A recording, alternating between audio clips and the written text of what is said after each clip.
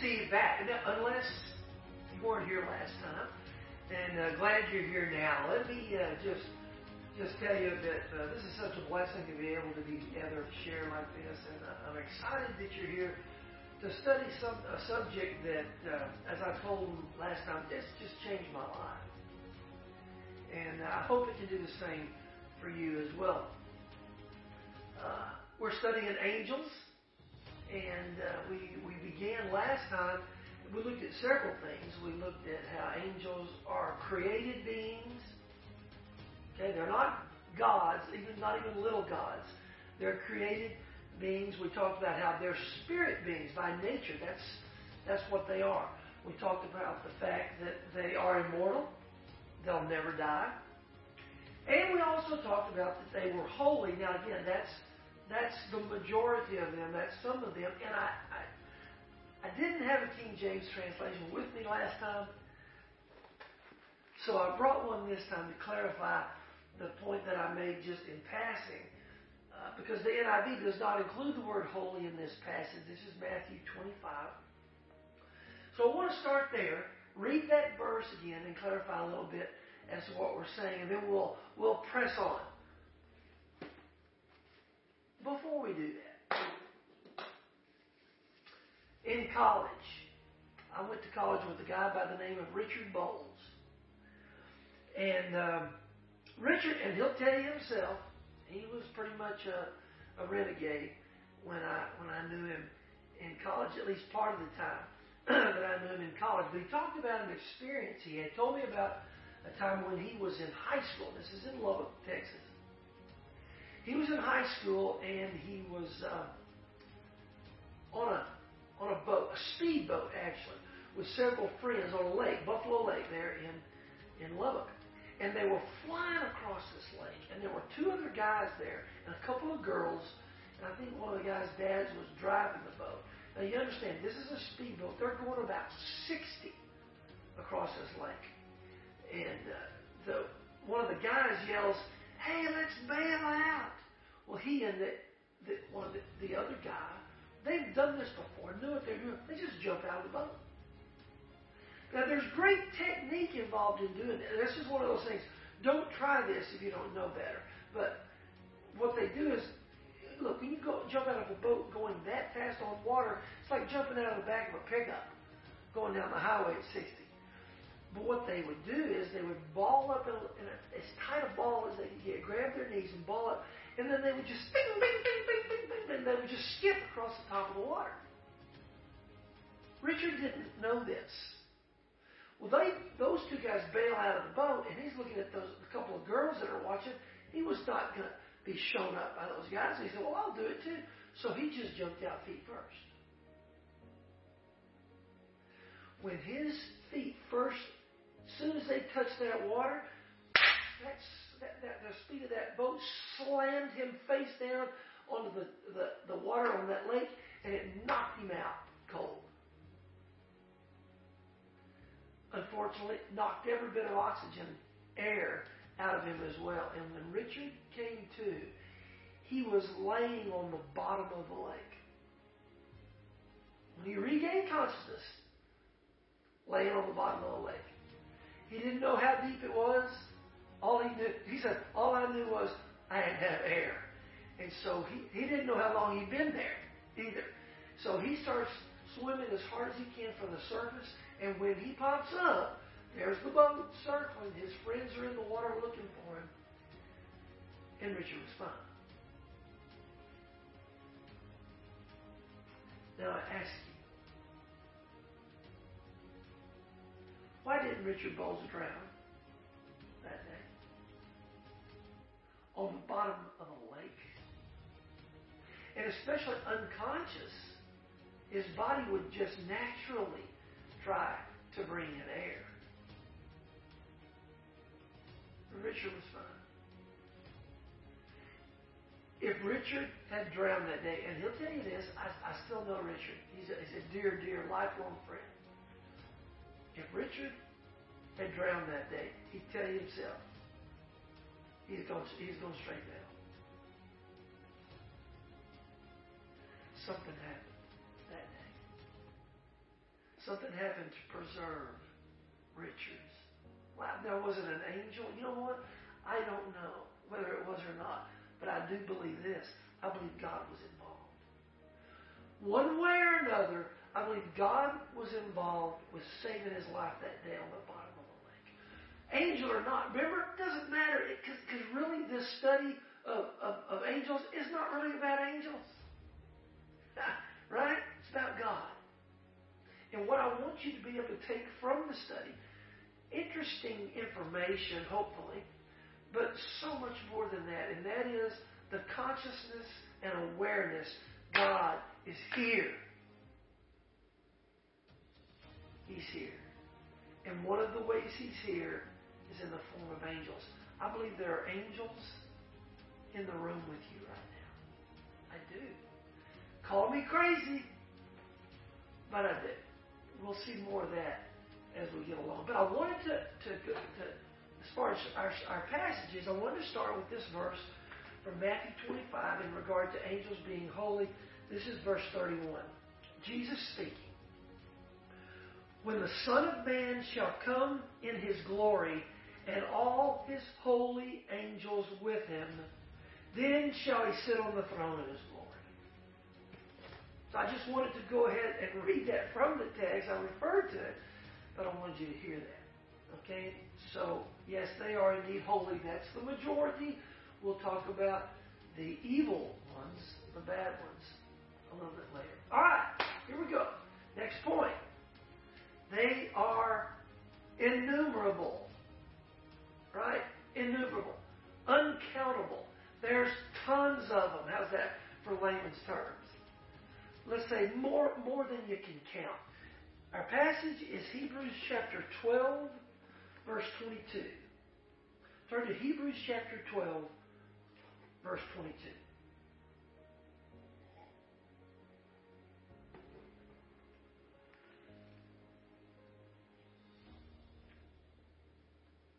You with me? All right, here we go. Hebrews 12, 22.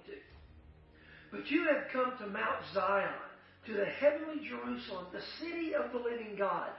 You have come to thousands upon thousands of angels in joyful assembly.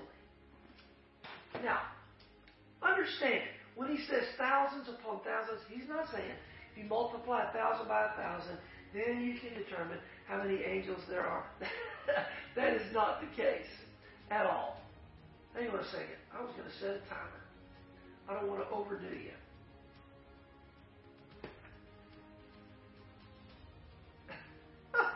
Well, I don't think a timer for 2 hours is going to be good.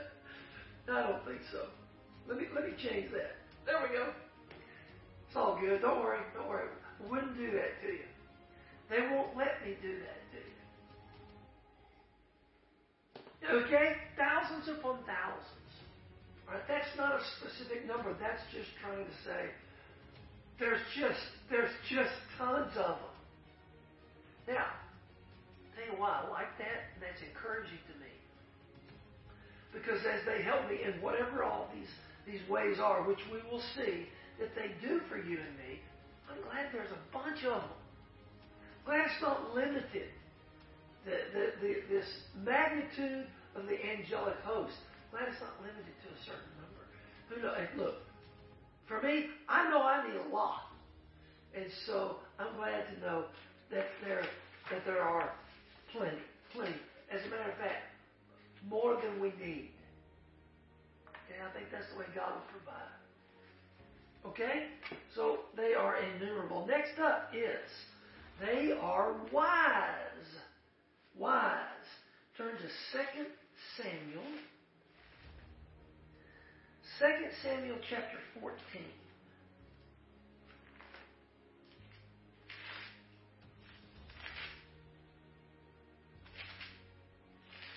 Now, again, this is we're not going to delve into the context here, but to serve our purposes, we're going to pick out a couple of verses here to enlighten us as to their wisdom.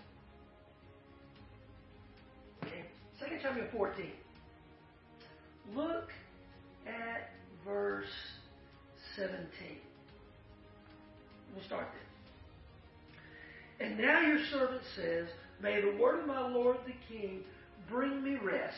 For my Lord the king is like an angel of God in discerning good and evil. May the Lord your God be with you. Okay, hang on. Yeah, then look at verse 20.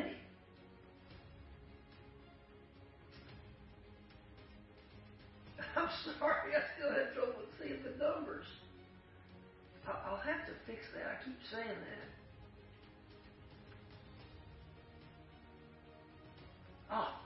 You probably already read it by the time I found it. Your servant Joab did this to change the present situation. My Lord has wisdom like that of an angel of God. He knows everything that happens in the land. My Lord, he's talking about his master, not Lord God. My Lord has the wisdom of an angel of God. So they're wise. And again, that's encouraging, right? Because as they deal with us in our lives, nice to know that they are indeed wise. Wisdom given by God, of course, but they do have wisdom. Okay, now let's delve into some areas that are good. I told you some of these are just simple to the point. Others are we can expound upon a little more. Now, our next point is they are powerful. Oh yeah, they're powerful. And we'll start in Psalm 103. Turn to Psalm 103.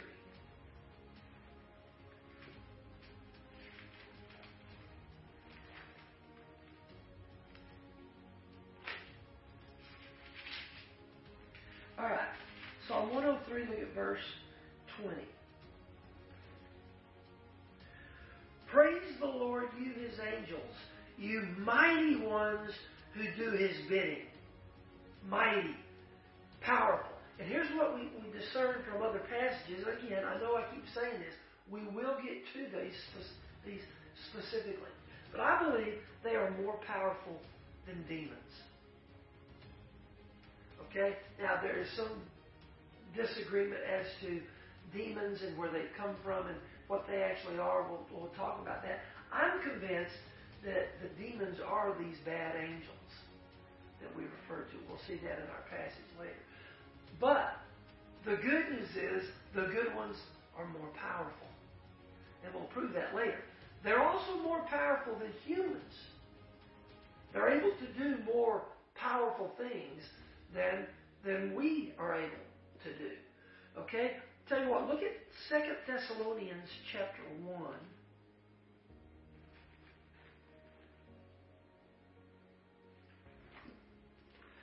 2 Thessalonians 1. This is a really neat passage in referring to the second coming of Jesus.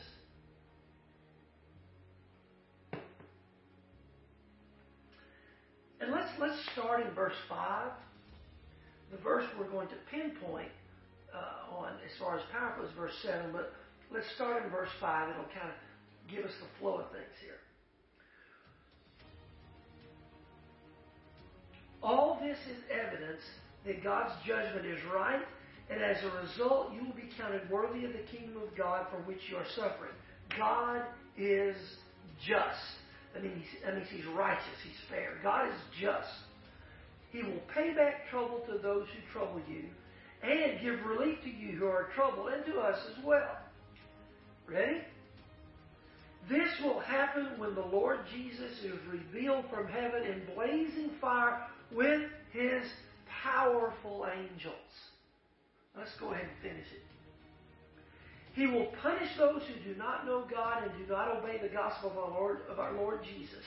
They will be punished with everlasting destruction and shut out from the presence of the Lord and from the majesty of his power. On that day he comes to be glorified in his holy people and to be marveled at among all those who have believed. Woo, man, this is a powerful passage, and appropriately so. Powerful angels are going to accompany Jesus on that day. The word in the text, when it says his mighty or powerful angels, that word mighty, that comes from the same word that we get our English word dynamite. And I heard a guy say one time, man, angels are God's dynamite. That's pretty cool. Powerful. Absolutely. Not as powerful as God. Don't ever misunderstand. But more powerful than us. And I believe more powerful than demons as well. Okay, next is they are not to be worshipped. Not to be worshipped. Turn to Romans chapter 1. What's a great passage right here. We'll delve into this a little bit. But this makes logical sense because our very first point was they are created beings. And we'll hear that come out in this passage. How clear it is they are not to be worshipped. Now, to get the power of this passage, we're going to have to start in verse 18. Okay? The wrath of God is being revealed from heaven against all the godlessness and wickedness of men who suppress the truth by their wickedness, since what may be known about God is plain to them because God has made it plain to them. For since the creation of the world, God's invisible qualities, His eternal power and divine nature have been clearly seen, being understood from what has been made, so that men are without excuse. Boy, that'll preach. Okay? No one anywhere on the world has an excuse to not know that God is here. Just take a look around. Look up in the sky. Look across the mountains. Just take being clearly shown by what has been made.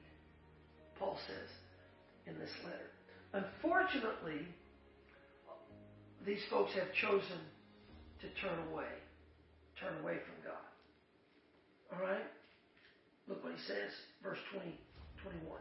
For although they knew God, they neither glorified Him as God nor gave thanks to Him, but their thinking became futile, and their foolish hearts were darkened. Although they claimed to be wise, they became fools, and exchanged the glory of the immortal God for images made to look like mortal man and birds and animals and reptiles, all kinds of idolatry. Here's what God does in response to that. Therefore, God gave them over in the sinful desires of their heart to sexual impurity for the degrading of their bodies with one another. You ready? You ready? They exchanged the truth of God for a lie and worshipped and served created things rather than the Creator, who is forever praised. Amen. Worshipping created things rather than the Creator? You got to be kidding me. I mean, think about it. That doesn't even make sense. So angels, as amazing as they are, they're not to be worshipped. They're not God. I'm going to keep saying that over and over. Look at Revelation 22. Revelation 22.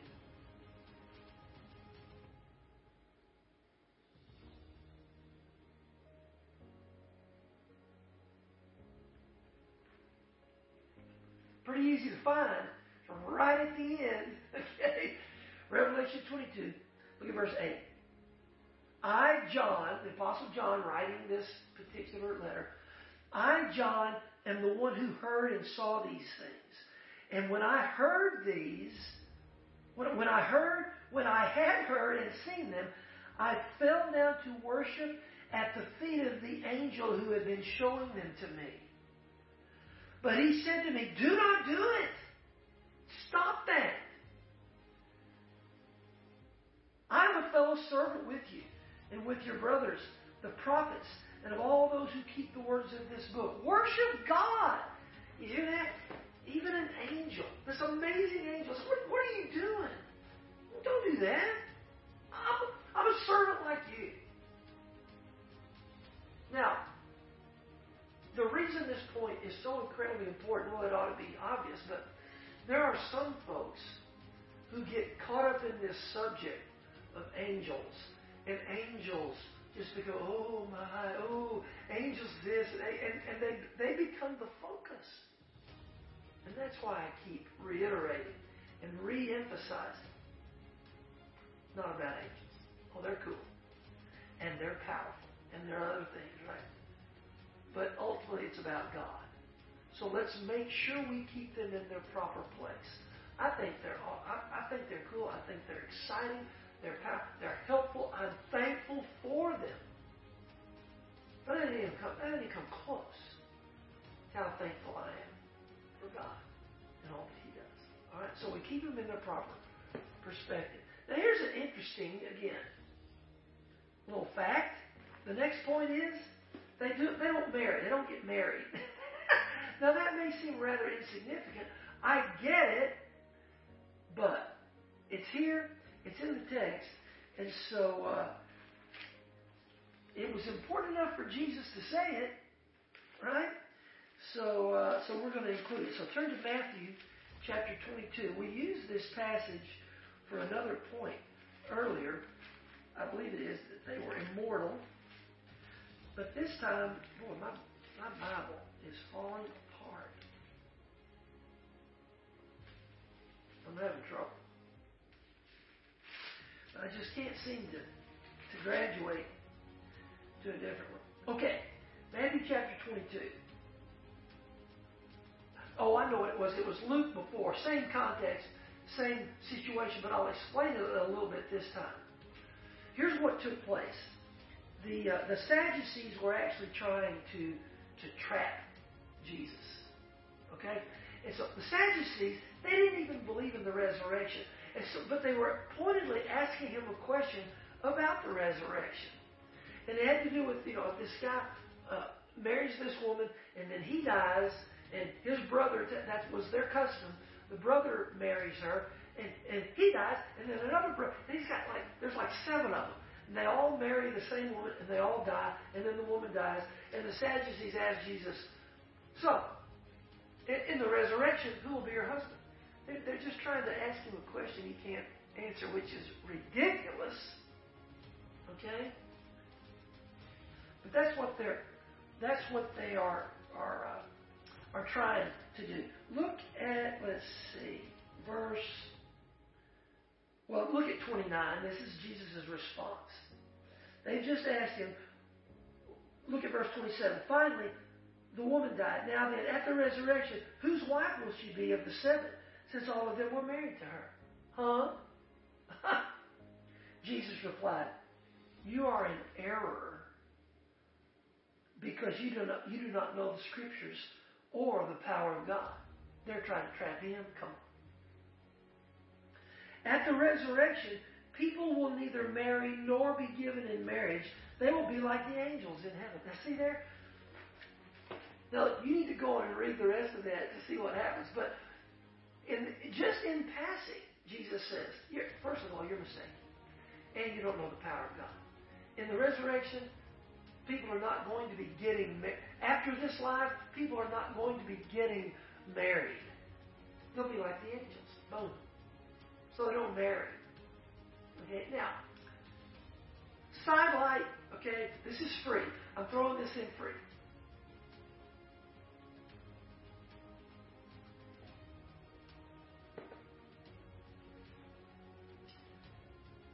Does that mean we're not going to know who our spouse was on this earth? Or what if the person had multiple spouses? Does that mean we're not going to... Some people will say, well, we're not going to know each other in heaven. Well, there's a Greek word that I believe describes that particular way of thinking. Hogwash. Yeah, no, it's not a Greek word. Now, this is my opinion, right? I think we will most definitely know each other in heaven. And some will say, well, that can't be true because, there's no tears, no sorrow, and what if, Uncle Joe, what if he's not there? And you'll know where he is if he's not there. Therefore, we can't know each other. Well, here's the thing. I can solve that little dilemma, and I'm not even close to God. How about I just wipe out your memory of Uncle Joe? Ta-da! See, that's easy enough right there. And that's me. Don't think God can't handle something like that. And as far as earthly relationships go, we won't be getting married in heaven, but that doesn't mean that my spouse, who I have been married to now for 45 years, that doesn't mean we won't have a special connection because of that. I don't believe we'll get married. We're already married. I believe we'll have a special connection with the relationships that were special to us here on earth. Now look, that's just me, guys. Just tell you what I think. I told you, it's my opinion. But angels don't marry. Okay? Not in heaven. Okay? I'm throwing that little statement in there to save for later. They don't get married in heaven. Just remember I said that. All right. Next. Now it gets really cool. All right. Next point is they are either visible or invisible. And you say, well, come on, Inman. I mean, that'd be true about you. You can say that about anything. They can be either visible or invisible, sometimes both at the same time. You say, well, how is that possible? Well, think about it. Maybe somebody can see them, somebody can't. Visible or invisible. Let's take a look. Now, this is a really fun passage. If you've never, Numbers. Numbers chapter 22. If you've never heard or read this account, it's going to kind of blow your mind. Okay? Numbers chapter 22.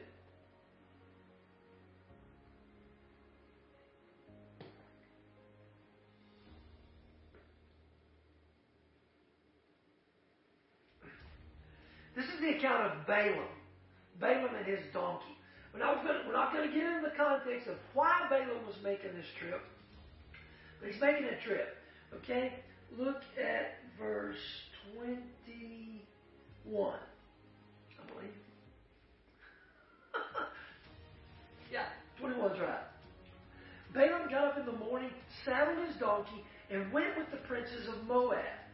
But God was very angry when he went. He didn't want him to go. Very angry when he went.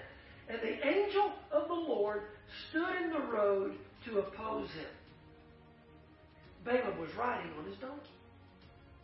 And his two servants were with him. Now watch this. When the donkey saw the angel of the Lord standing in the road with a drawn sword in his hand, she turned off the road into a field. So here's what we get. The donkey could see the angel, Balaam could not. So the donkey dies, turned off into a field. Balaam beat her to get her back on the road. Yeeks. Don't tell those animal rights folks about that. Might have a problem. Okay, so the donkey could see the angel. Balaam could not. Beats the donkey, gets back on the path. Verse 24. Then the angel of the Lord stood in a narrow path between two vineyards with walls on both sides. When the donkey saw the angel of the Lord, she pressed close to the wall, crushing Balaam's foot against it. So he beat her again. Balaam still can't see the angel.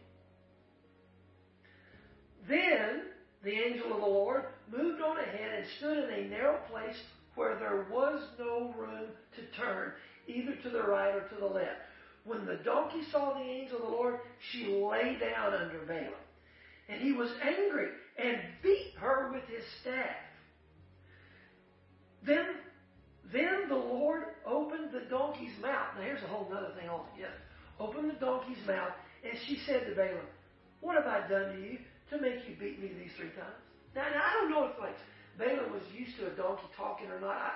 I don't get this part, because Balaam doesn't just all of a sudden shout, "Talking donkey!" He doesn't do that.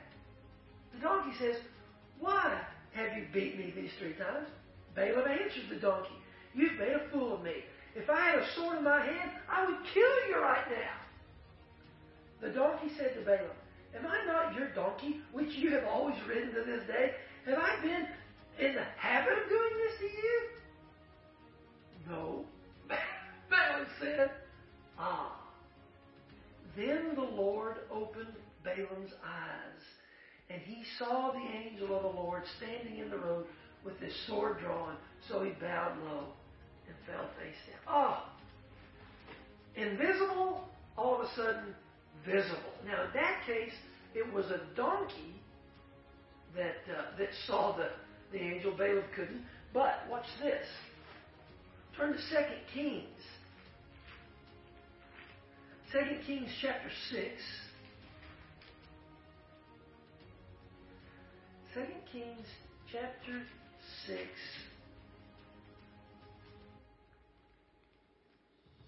You know what? We're out of time for this lesson. Okay.